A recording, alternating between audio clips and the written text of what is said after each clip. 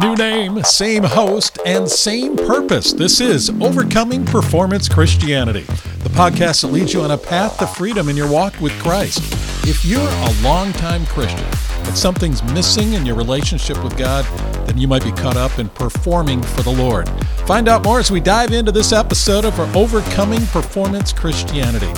I'm John Fugler, and I'm on the road from performance to relationship in my walk with Christ, so I'm taking you with me and helping you find freedom from the bondage of performance Christianity. This podcast does that, as well as the devotional series I wrote called Your Life with God. I happen to be a longtime Christian media guy.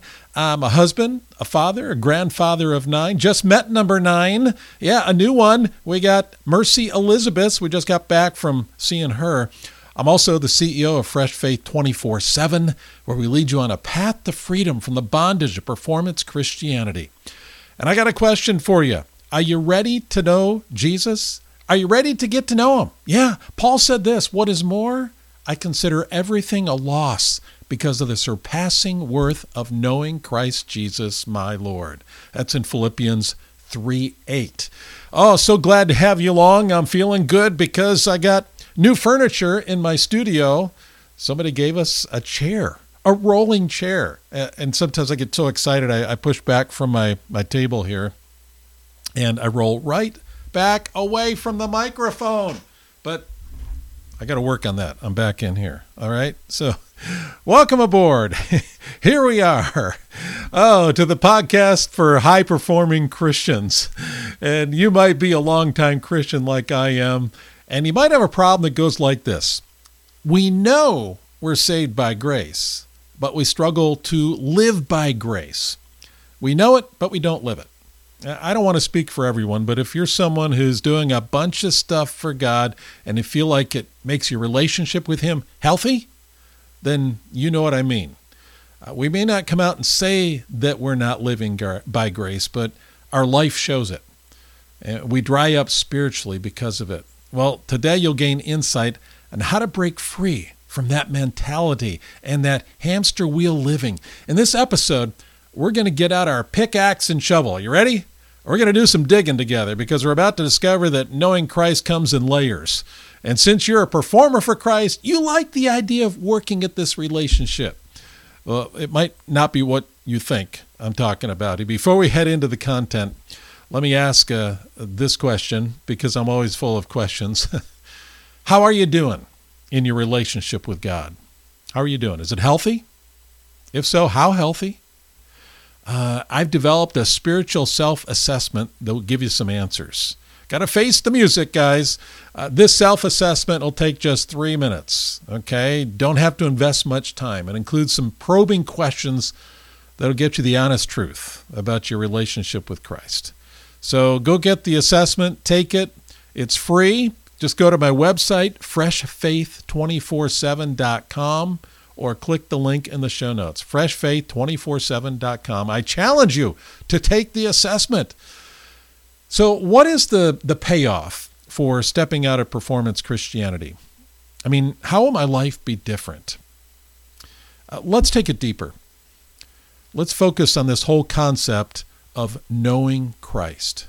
How does knowing Christ, which, by the way, is the antidote for performance Christianity, how does it play out in real life? Well, after a study of the Word, a lot of it, and personal experience over the last few years, I've outlined 11 big promises of freedom from performance Christianity. I kind of hang my hat on that. Speaking of hanging, I've hung those promises on my wall just to the left of me here in my studio so I don't forget them. I don't want it to become wallpaper where I don't notice it, but I want to notice these and I want to begin to practice these. And I realized the promise, the 11 big promises of freedom from performance Christianity. A couple episodes ago, episode 30, I went through them all, just ran through them all. But they're worth looking at in more detail. So today, as I pick them apart in all these episodes, I want to spotlight just 3 of those 11 big promises of freedom from performance Christianity. And here's one of them. We don't feel self-imposed guilt because we're not earning God's approval. Isn't that great? Self-imposed guilt. Not guilt that God's heaping on us, but self-imposed guilt because we're not earning God's approval. And that's when we're free from that. The guilt disappears because our whole perspective is different. We're living in freedom from performance Christianity. We're not earning God's approval. So that's beautiful. So that's one promise that you can claim as you move into this freedom from performance. And if you're not there yet, then you know what I mean. You just feel guilty because you're trying to earn God's approval. Well, we want to help you be released from that prison. Here's another wonderful promise when we're walking in freedom. Jesus walks with us, not looking over our shoulder. That's a perception that we have as performers, that Jesus is looking over our shoulder and checking us out, making sure we're doing things right. But no, imagine now, instead of Jesus not looking over our shoulder, he's there with you, at your side, and he's walking with you in your Christian life. Isn't that beautiful? That is freedom. So Jesus walks with us, not looking over our shoulder. A great promise, a big promise when we're living in freedom from performance Christianity. Then the third one I just want to share here is that we can have confidence that we're walking with Christ. There's a confidence there. Knowing Jesus walks with us is one thing, but having confidence that we're walking with Christ. That is freedom. That's freedom. That's a promise. We have confidence that we're walking with Christ when we're living in freedom from performance Christianity. So those three things are, when you think about it, what a change that is. What a change it is from walking in that bondage of performance Christianity. We don't feel self-imposed guilt because we aren't earning God's approval. Jesus walks with us, not looking over our shoulder, and we have confidence that we're walking with Christ. Do any of these sound good to you? Are you wanting these things? Well, they're the benefits of knowing Christ, really knowing him. Goodbye performance. Hello, knowing Jesus. And this podcast exists to release you from the bondage and to live in freedom in your walk with Christ. Fresh Faith 24/7 is the only place I know that has a sole focus on this. And that's why I created Fresh Faith 24/7, with all content and community and the coaching that make freedom possible. So check it out at freshfaith247.com. freshfaith247.com. In our last episode, we talked about the freedom of knowing Christ and how knowing Christ is what will release us from the bondage of performance Christianity. And if you haven't listened to that episode, go back and do it. And today we're going to explore the layers of knowing, what I call it. And if you're looking to recapture the joy you used to have in your relationship with Christ and your Christian life, then become a student of this podcast. If you're experiencing too many ups and downs, then you'll find the answers to that problem right here. Because every episode, I'll teach you how to overcome performance Christianity. It's not a quick fix. No, not at all. It's not like one package all wrapped up together. No, life happens, and this will take time. But each episode makes it more clear, one piece at a time. And each guest will shed some light on what it means to experience a true relationship with Christ, a love relationship, not based on what you do for Jesus. And our guest today does just that. And I'm excited to share his story with you as he tells his story. You see, I believe that knowing Christ is the secret to life. Knowing Christ is the secret to life. And it all sounds good, but how does that play out in real life? Today, in your life, what does this concept of knowing Jesus really mean, and how does it apply to my life? You might be asking that. How does it release me from the bondage of performance Christianity? Well, I'm glad you asked. And I've wrestled with that concept of knowing Jesus. It's gone on for quite some time. For how many years, I'm not sure, but I do know that finally grasping this concept has really rocked my world. I feel like I've come home. As I said, knowing Jesus is a secret to life. Paul knew it. He stated it. Philippians 3:8. I keep going back to that verse, but I'll keep going back, and I want it to just be part of your life. What is more, I consider everything a loss because of the surpassing worth of knowing Christ Jesus my Lord, for whose sake I have lost all things. I consider them garbage, that I might gain Christ. There's a richness and a depth to that verse, and knowing Jesus, it's like digging through several strata of rock and clay. Every strata is well defined, and we discover something new at every level. When you look at these strata, you see different colors, you see different kinds of rock. It's all so clear, and there's definition at each level.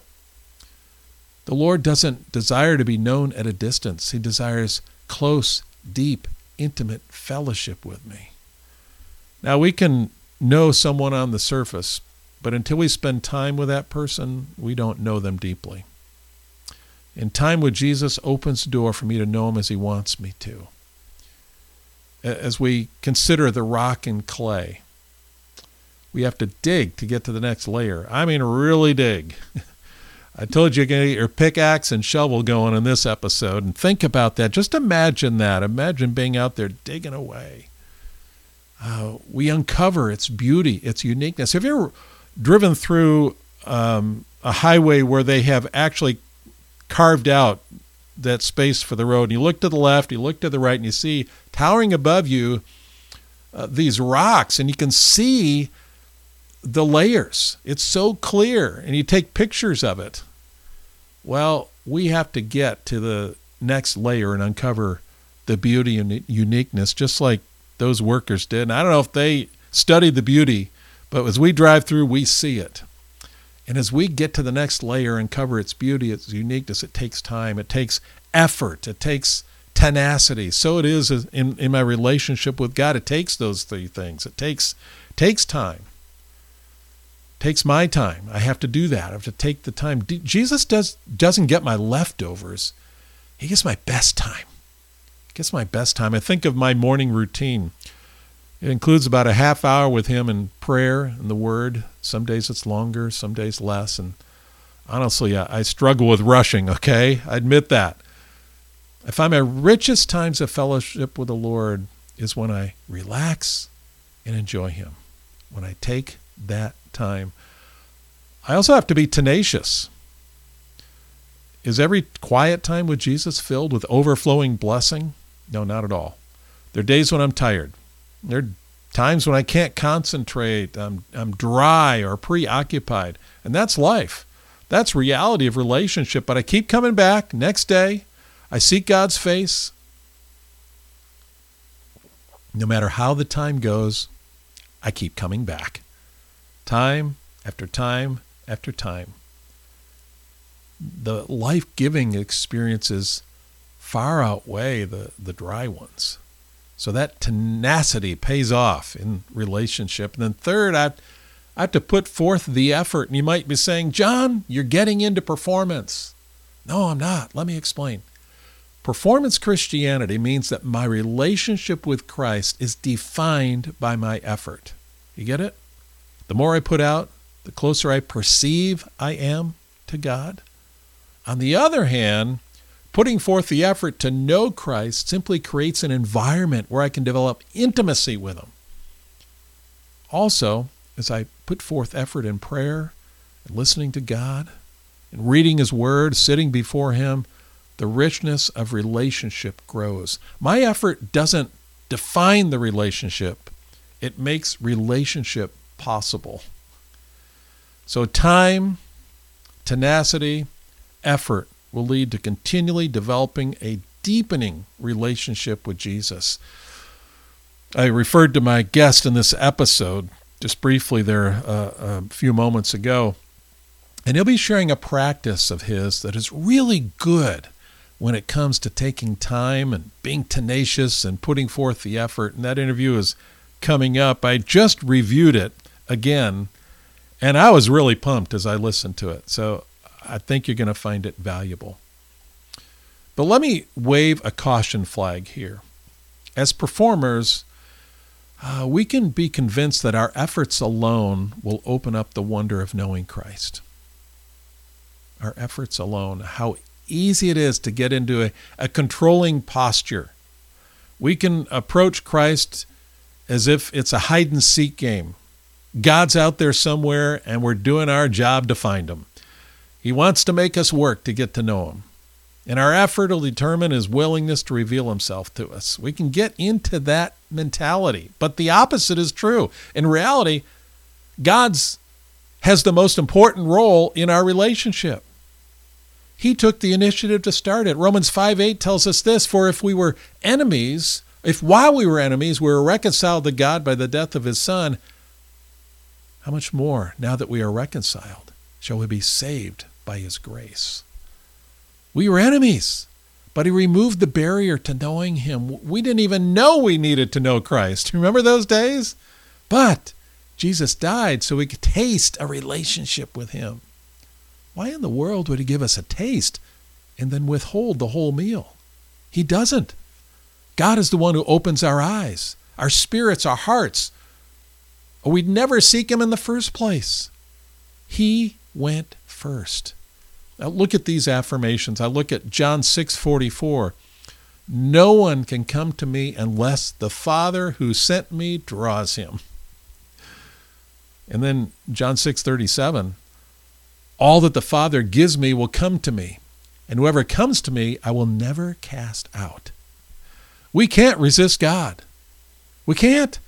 Notice that God reaches out, and then we respond. Our relationship with God is reciprocal.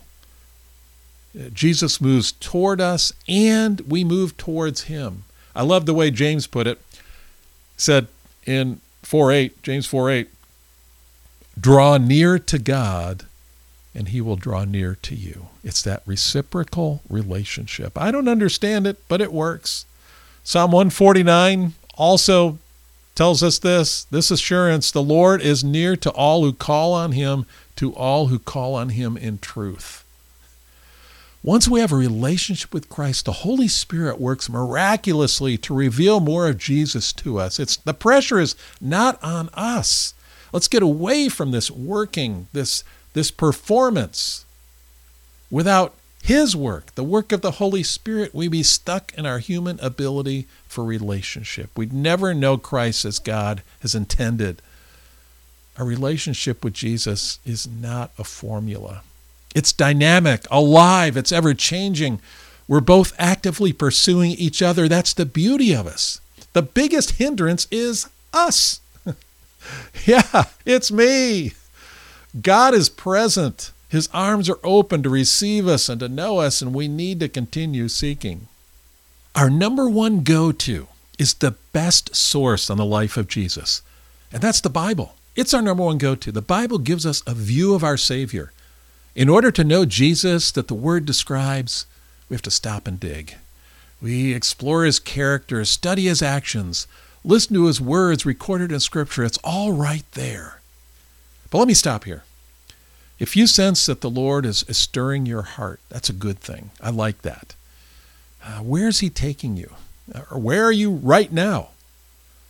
I want to remind you that the spiritual self-assessment is available to you. It's a good way to see how healthy a relationship is with God. Just grab it at freshfaith247.com. And have no fear. No one will know your answers. Just go get it and take it and see where you are right now in your relationship with the Lord.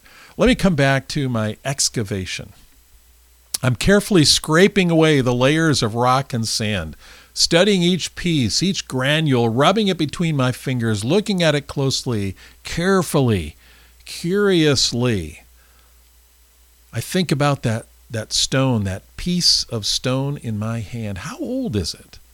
How did it get here? What kind of rock is this? Those are the same kinds of questions I need to ask about my Savior and ask them to him.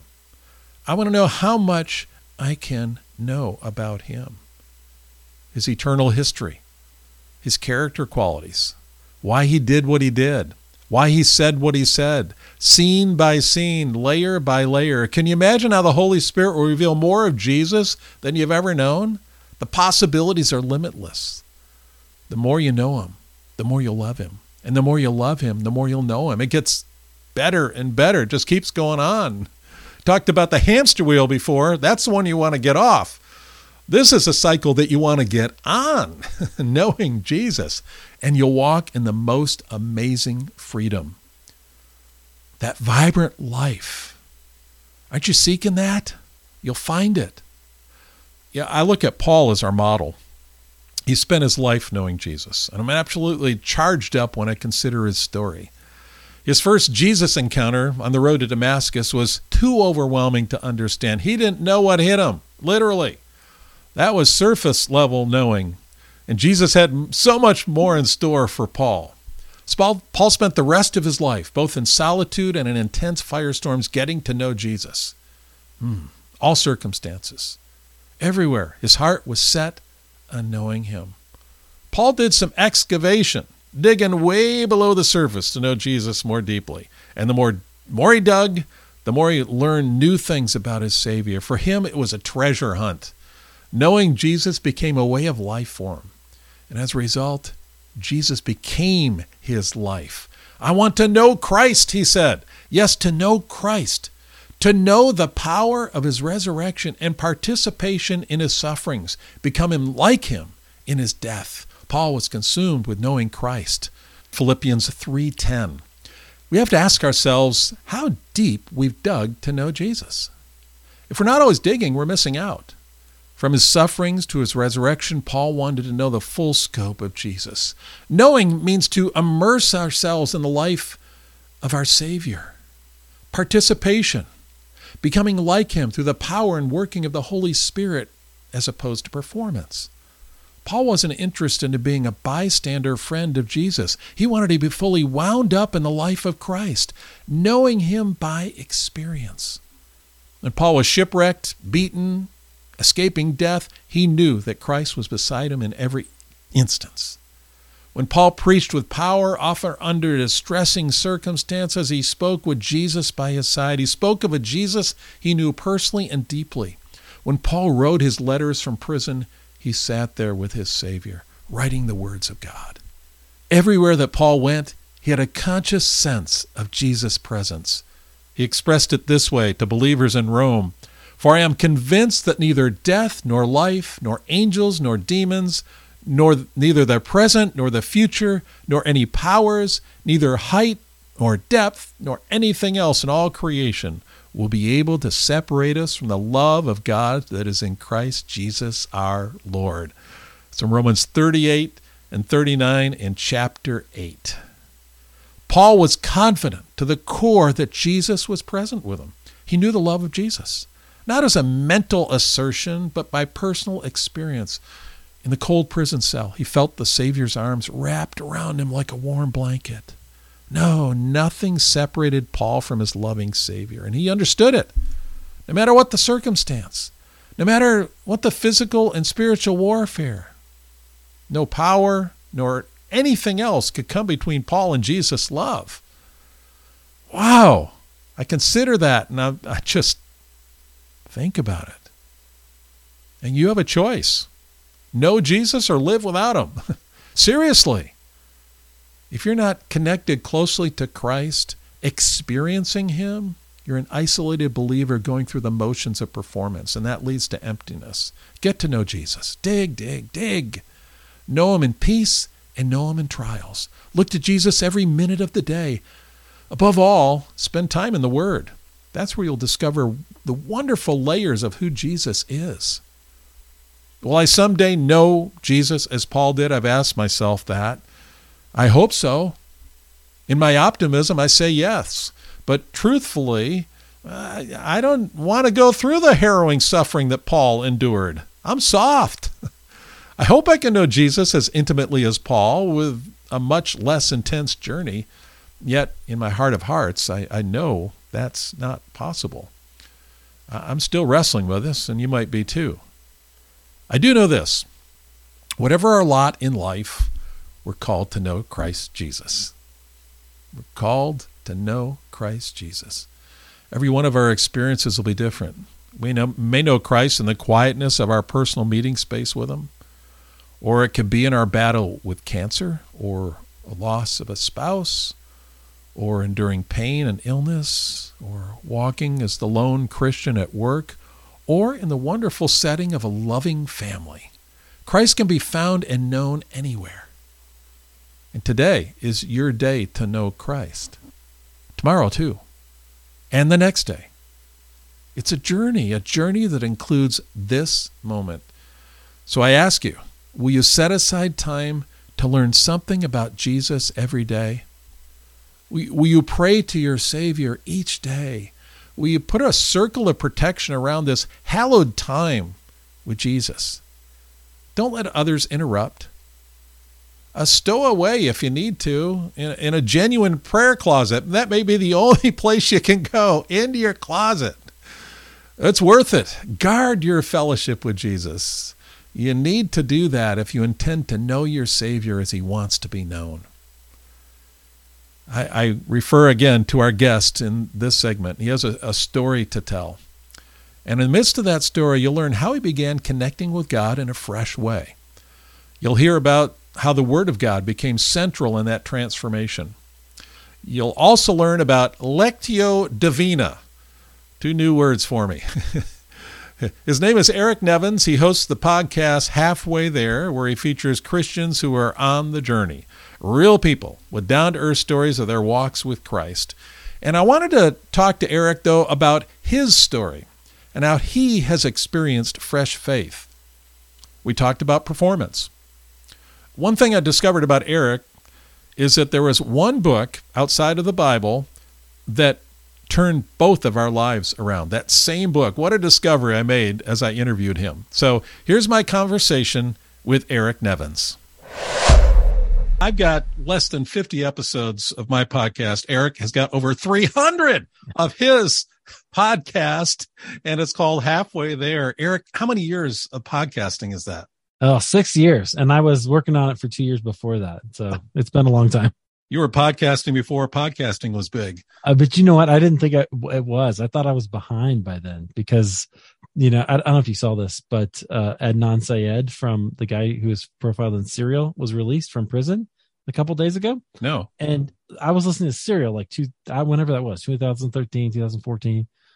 In there, and some of the other guys that were really early. And then when I started, I thought, man, I'm really late. I got to get on this, Well, you're here, and you've been consistent, and I love on your podcast. I encourage our listeners to go check it out. Just the interviews you do about people who are in their walk with Christ, and some going through crisis, some not, but how Jesus is real to them.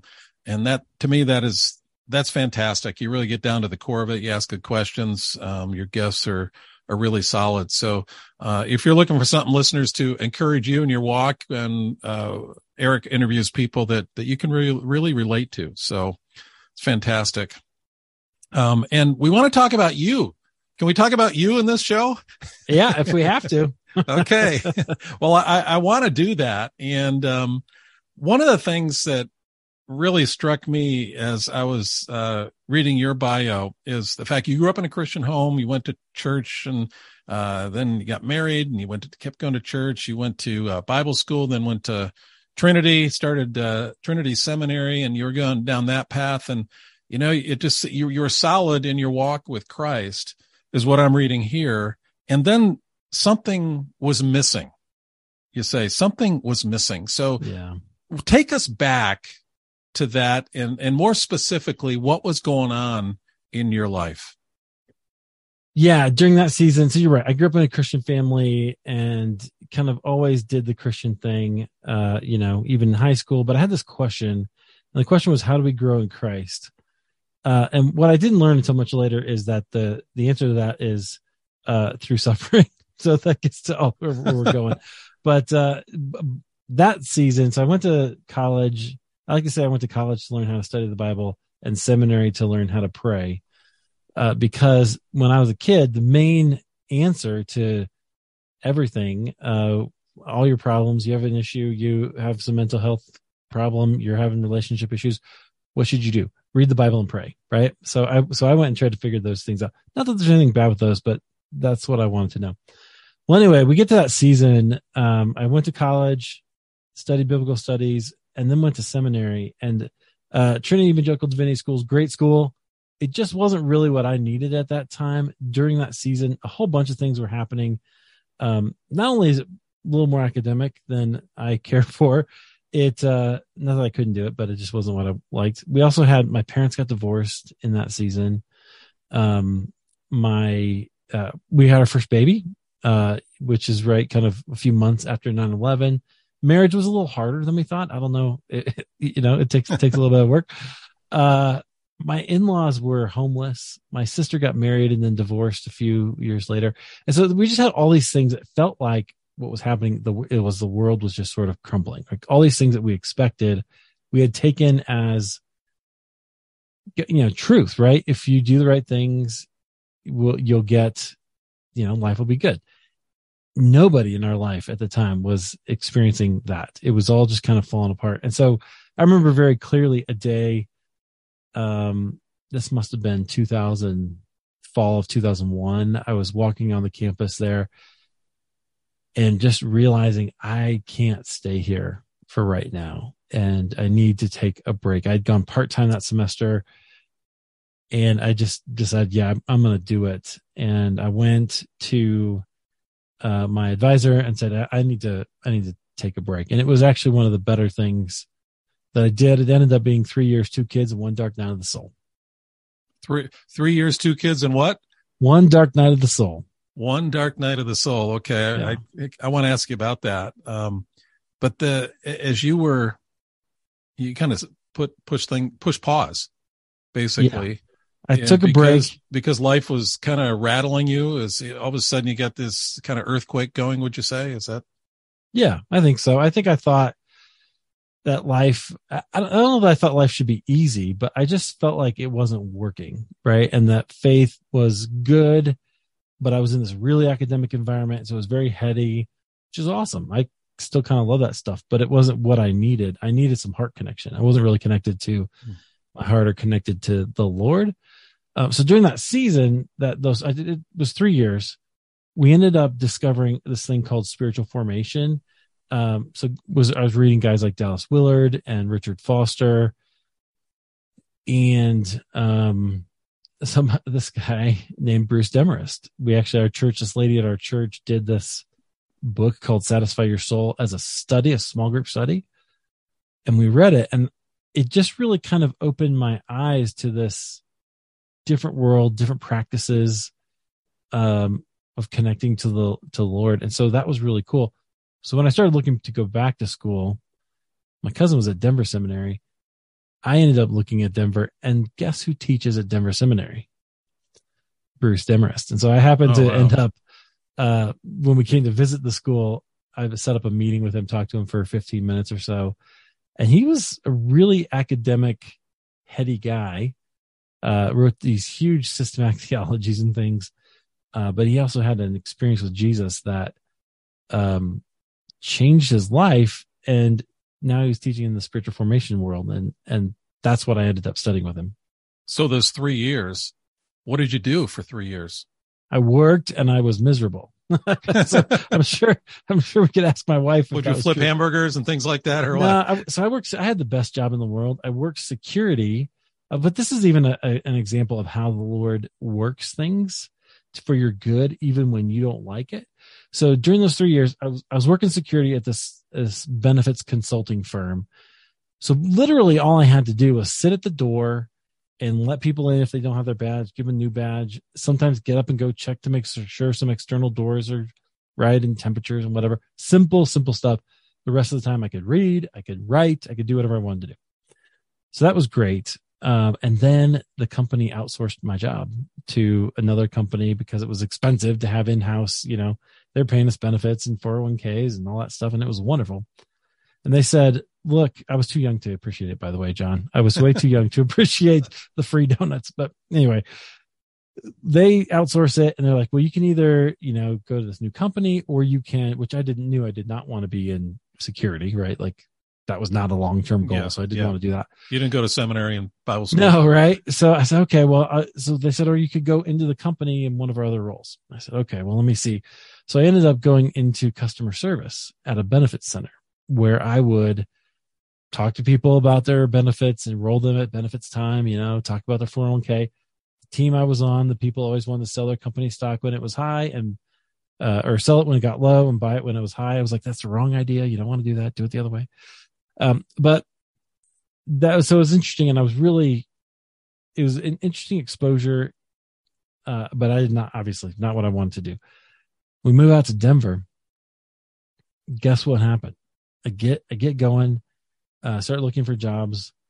And because I had this call center experience, I actually was able to get a job at a financial firm, which God then used to provide for me and my family for the entire time that I was in school, and I actually worked there 13 years. Sometimes I talk a little bit negatively about it because I think there were some problems at that company. But when I look at it through this lens, I can see that God actually prepared me so that I could get that job, used a lot of skills that I learned in the call center there that eventually for podcasting that are really, really valuable. And so God was training you in more than one way, not just spiritually, but personally. He also gave you the time to be able to prepare for what you're doing now. Absolutely. And I think some maturity also, I really needed that, which is good. So a couple of questions I have for you. Because you referred to it and our listeners were wondering, what was that dark night of the soul? And, do you feel, free to share that with us? Yeah. I mean, for me, it was really just a personal feeling of questioning of my value and my identity and what I was supposed to do. So I think some of that now I can look at it and go, what I wanted to do is I'm an artist, not like a painty, music-y artist, right? I like to make things. I like to cook. I like to do things that are attractive and fun, which is why I like podcasting and create interviews and show art and all that kind of stuff. And I wasn't doing any of it. And I had decided at a certain point, originally I wanted to be an actor in high school, but I grew up in a place where that was not really a thing. Like nobody made money or made their living through art, right? Nobody made their living through the creative pursuits. It was get a job, stay there. My dad stayed at the city of Des Moines, Iowa for 45 years. That's what was expected and counseled. And so I thought, well, maybe I'll be a pastor. And that's why I went in to do seminary, college and seminary. But I don't think that was ever really what I wanted. So I was really struggling at that time and asking God a lot. I remember very clearly in those solitary moments as a security guard, praying and saying, God, what is this for? What am I supposed to do? What do you want me to do? And he, funny enough, didn't have a whole lot of answers. He was pretty quiet, which is pretty common during the dark night of the soul. It's a season when God doesn't seem to speak a lot.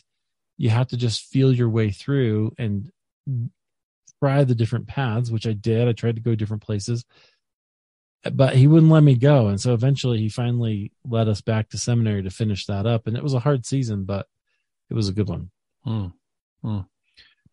As I hear your story, I mean, you're a mature Christian, and you're going through this dry season and the struggles. It sounds like you're making progress, but, did it ever hit you that, I'm a strong believer, been a believer for a long time, the word, and yet you're going through these things and there was something missing. Did that kind of, was there, that didn't compute and you're wondering what in the world is happening? Oh yeah, totally. I was very confused and angry about it. I was like, what's going on? I think there was a lot of healing that I needed to do, and which, I hope eventually I got to some of it.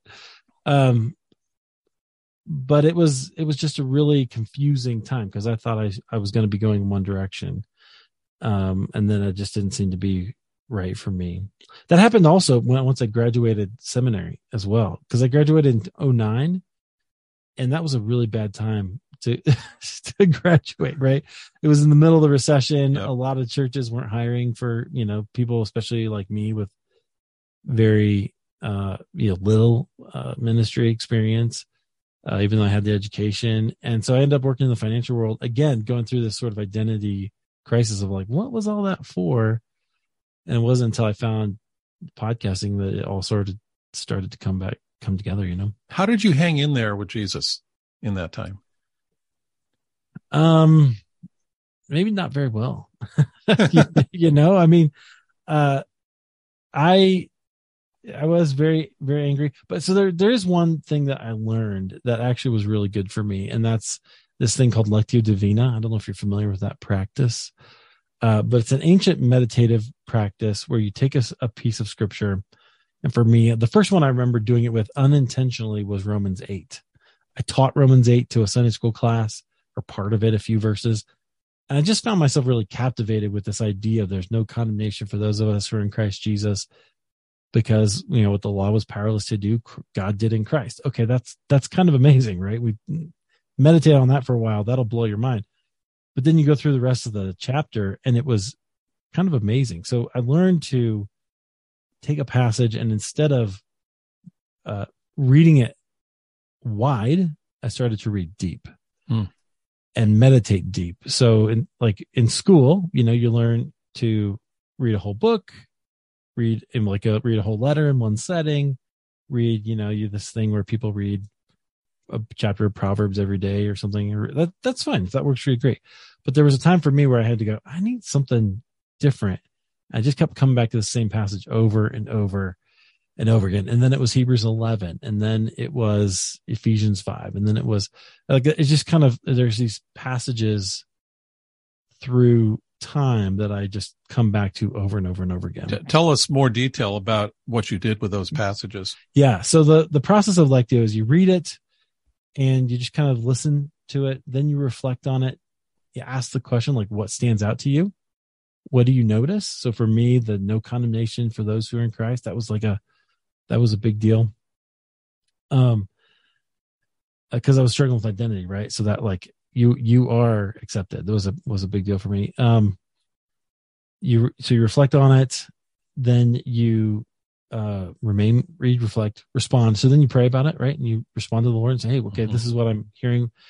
And then you sit with it and you remain. And so you simply allow God, then you ask God the question, like, what do you want me to get from this? And let him speak into you. And maybe he says something, maybe your mind wanders to a topic and then you make a connection, or whatever it happens to be is okay.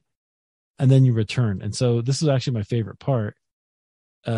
I tell people to do this over and over and over again until you find yourself thinking about this passage of scripture when you're driving, like a route that, like driving home from work, that you could do blindfolded and you just know that route, or you're in the shower and you're not thinking about anything else, but this pops up in the back of your mind.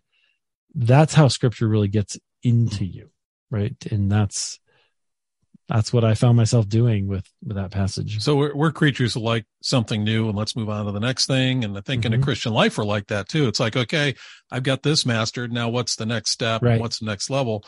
And so what you're describing here is something that we can easily get bored with. Well, I've been in this passage for 2 weeks now. What more can I learn? How did you fight that? How did you get through that to experience the richness?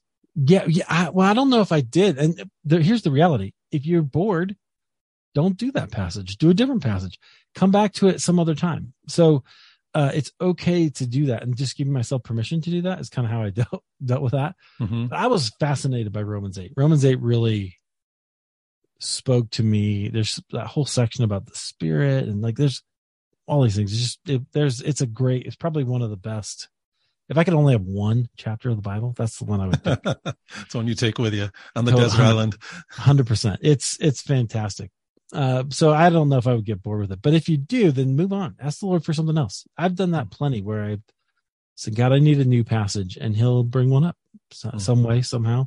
Mm-hmm. And then you commit to it, and you just keep coming back to it over and over again. And maybe it's one time, maybe come back to it one time. That's okay too. I think that's what was really so powerful. There's no rules. In other words, Yeah, exactly. That's what I was about to say. There isn't a checklist to go through. It's much more a process that you go through with the Lord, and you have to embrace that it could be different and it could look different than you'd like, but you can customize it to yourself. That's that's a challenge for those of us who are performers, performance Christianity. Yeah. Because we like the checklists and we like to graduate to the next thing. So because you know that you're doing it right then, right? Yes. And I get that, but here's the deal. So this is where I told you I studied, like, how do we grow in Christ? I don't know if you've ever read the book, The Critical Journey. It's a fantastic book. Recommend it to everybody. It's can be dicey as far as just being a little bit heady, but it's fantastic because they describe the spiritual journey in these kind of different stages. Now I break those down into 4 stages because it just makes more sense in my brain, but I call it 4 different journeys. The journey of meeting Jesus.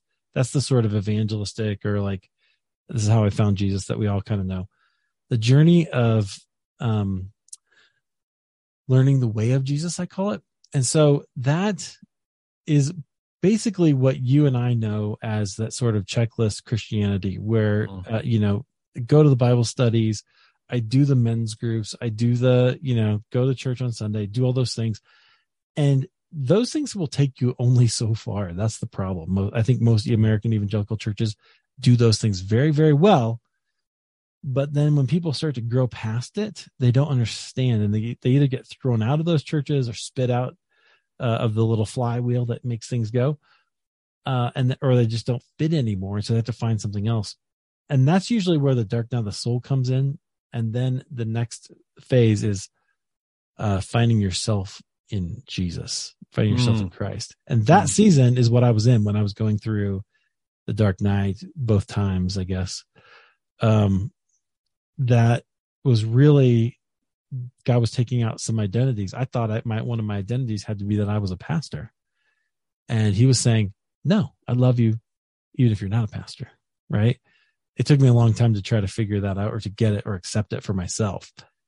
But passages like Romans 8 and practices like Lectio Divina help me to do that. And then there's a phase of the journey that I call learning to love like Jesus, which is really that. I mean, if you know these people, my very first interview was with a woman named Carolyn Schmidt at my former church. She is Jesus. She disciples people. She disciples young people. She always has a book for me. I can't read as much as she gives me this stuff, but she always has something like, here, I've got a copy of that for you. Okay, thanks, Carolyn. But she will always have a conversation about Jesus with you. And man, I aspire to be that way when I'm in my hopefully 70s, 80s. Well, what you're talking about there is we can stop at that third phase of finding yourself in Christ, and stopping there, I think there's a danger of growing inward. So when you're talking about loving like Jesus, it's taking this, and you are now, I don't know if I'm expressing the truth or not, this is the way I see it. You're loving like Jesus, but differently than you were in that first stage, second stage, where you're doing those things. You're loving like Jesus, kind of, because it's the right thing to do. Right. But when you go through the transformation, that fourth phase you're talking about, you're doing it for different reasons and different motivations. Is that, am I simplifying that too much? No, I think so. I think that's true, but I think it's because of your identity. I think it's because you know who you are in Christ. Yeah.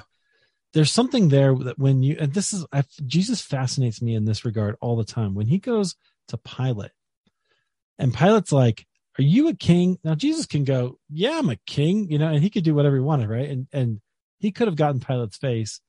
He didn't. He said, it's true, right? And he simply, it is as you say. And he stayed within himself because he knew where he had to go, and he was not willing to let Pilate's mockery or the soldiers' mockery get him off course, because he knew who he was, right? He knew what he was going to do, even though he was going to suffer. That is the epitome of knowing yourself and knowing God's call in your life. When you know that, you're very, very powerful, right? And you're not going to get sidetracked by all these other things that we do. Christian celebrity is a big deal right now, and people are talking about that. I think people get sidetracked because their identity has become their job instead of who they are in Christ, and that is deadly. Just deadly. Yep. I wholeheartly agree, and that's where I was for many years, for decades. And I sensed where I was at is I judged my relationship with Christ based on my service for Him. If I was serving Him well, I had a good relationship with Him, and that crumbled. A couple books that have really touched me, and authors Skye Jethani has a book called With. Yes. And that's what was a turning point for me. And then most recently, A.J. Sherrill's Being with God, which talks about some of the things you were saying in those four phases and that. And you mentioned the critical journey. So now we've given our listeners 3 resources to explore. What are a couple others that really you turn great books that people can go to and resources? Yeah. Okay. So With is the book from Skye Jethani, is the book that I think every Christian should read. If I could give a copy of that book to every American Christian, many of them would be confused by it, but it would be so powerful for them. Yeah. Okay. I'm with you on that. I love it. If you guys have not read that book, read that book first. That would be my first one.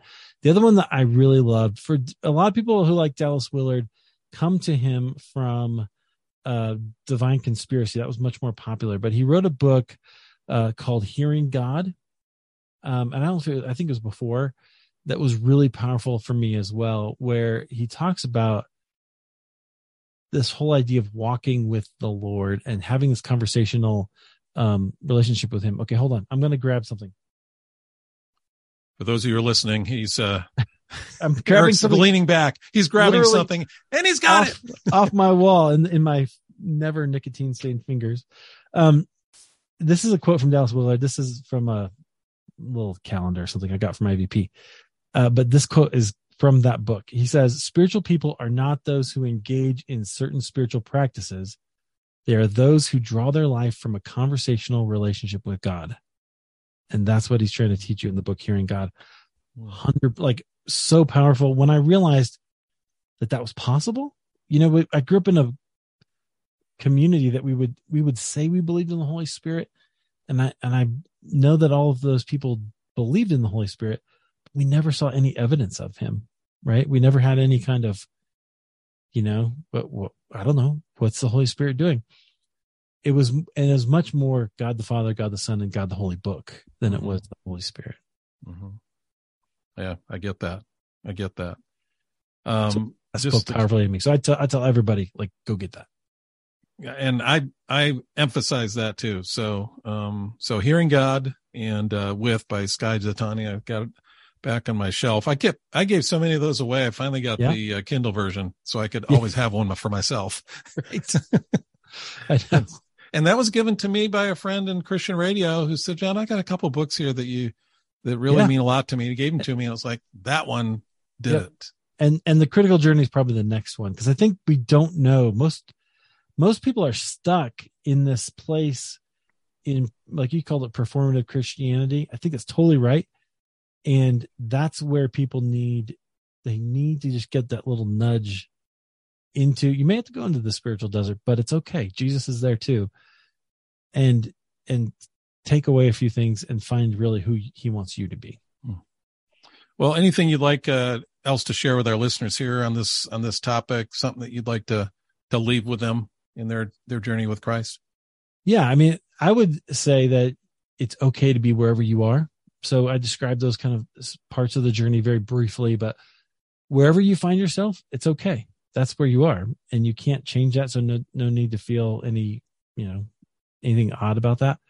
But if you want to grow, you got to kind of embrace whatever that is next for the Lord. And so I would say do that.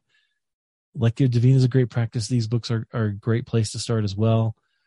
And you know what? The other thing to do, it's a little dangerous. It's a little risky, but if you ask the Lord to take you on that journey, He will. Now, that Latin phrase, I'm going to write it down just so I get it right in the practice you're talking about. Slowly. Say Lectio, that again. It's Lectio. Davina. So Davina. Okay. I think it's DEV or DAVINA. Okay. Great. Everybody pronounces it different because it's Latin. So that's just what Yeah. Okay. Good.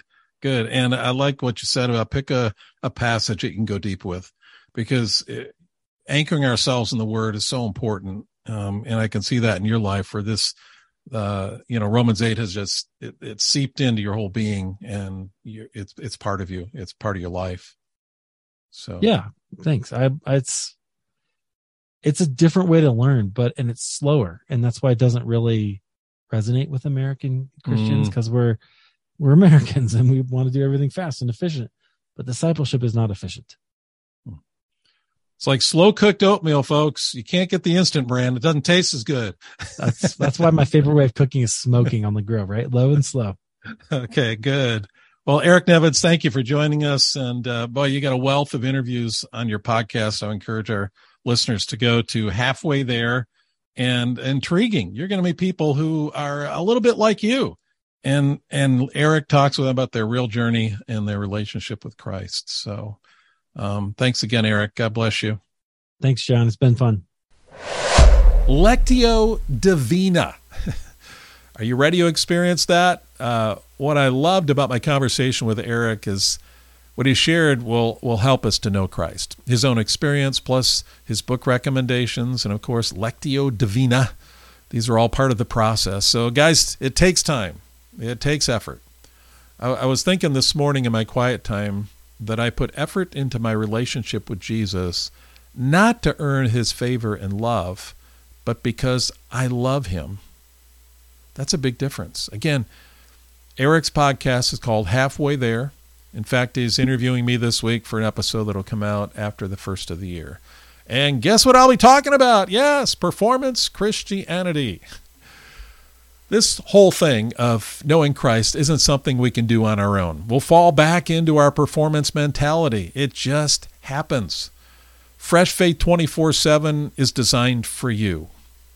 One of the benefits is a 4-module video series called the Freedom Path Training. And this is an in-depth training that will help you come to terms with your problem of performance and work through it biblically to the point of freedom. Listening to a podcast isn't going to cut it if you really want to experience freedom. This is a start, and that's what this podcast is dedicated to, but it's not the full answer. And I'll walk you through the process of moving from bondage to freedom in this video series. So you can view it on demand at your own pace. Find out more at freshfaith247.com, and I hope you'll join us and become a member of Fresh Faith 24/7. Hey, next episode, we're going to be talking about 3 degrees of knowing. 3 degrees of knowing. We're going to go deeper into this concept of knowing Christ. So I'll talk to you then.